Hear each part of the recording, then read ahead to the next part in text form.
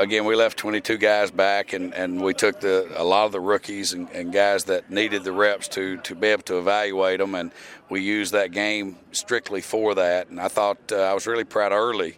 I thought that offensively we did a real nice job in the first half, and we were able to move the ball successfully. Needed to finish more drives certainly, but we gained possession of the football. We kept possession of the football a lot in the first half and kept the ball away from their offense. Again, unfortunately, we lost the turnover battle 2-1.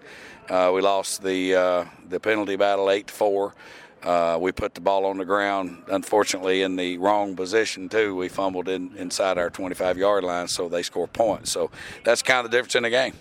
Your 2s and 3s fared pretty well against their 1s, especially in the first quarter. Yeah, I mean, again, I was really proud of the way that the front played.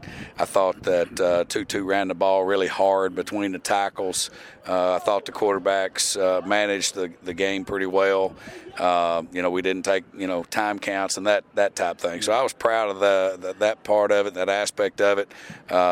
We had a few snafus, special teams wise, and that's normally the case when you take a bunch of new guys to a game and you don't have like an A group punt team. Yeah.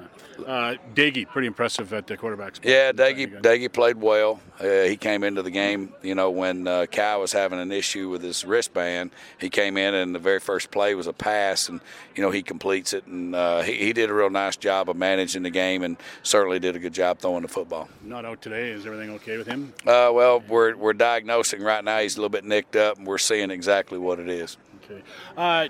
Couple drops defensively and offensively that kind of could have turned the table a little bit. Yeah, we had a drop there on one of the last drives offensively that could have resulted in some type of points, and then certainly we had 3 different times we had our hands on the football defensively, and we had missed opportunities there to stop drives so they don't get points, and every time we get our hands on the football, if we can secure it, it's a big play.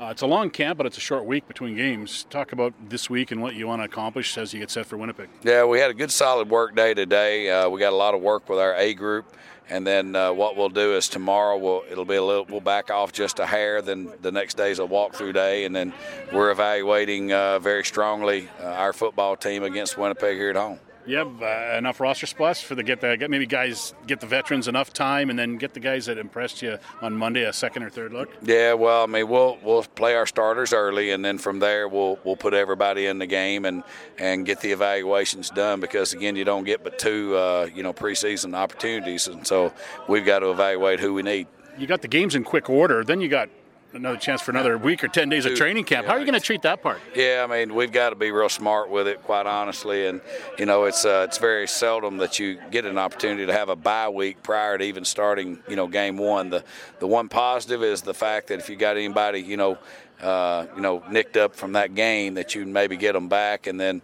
but unfortunately, the timing and that type of thing, it's tough to simulate game speed. So it'll be kind of a catch-22 going into that game one.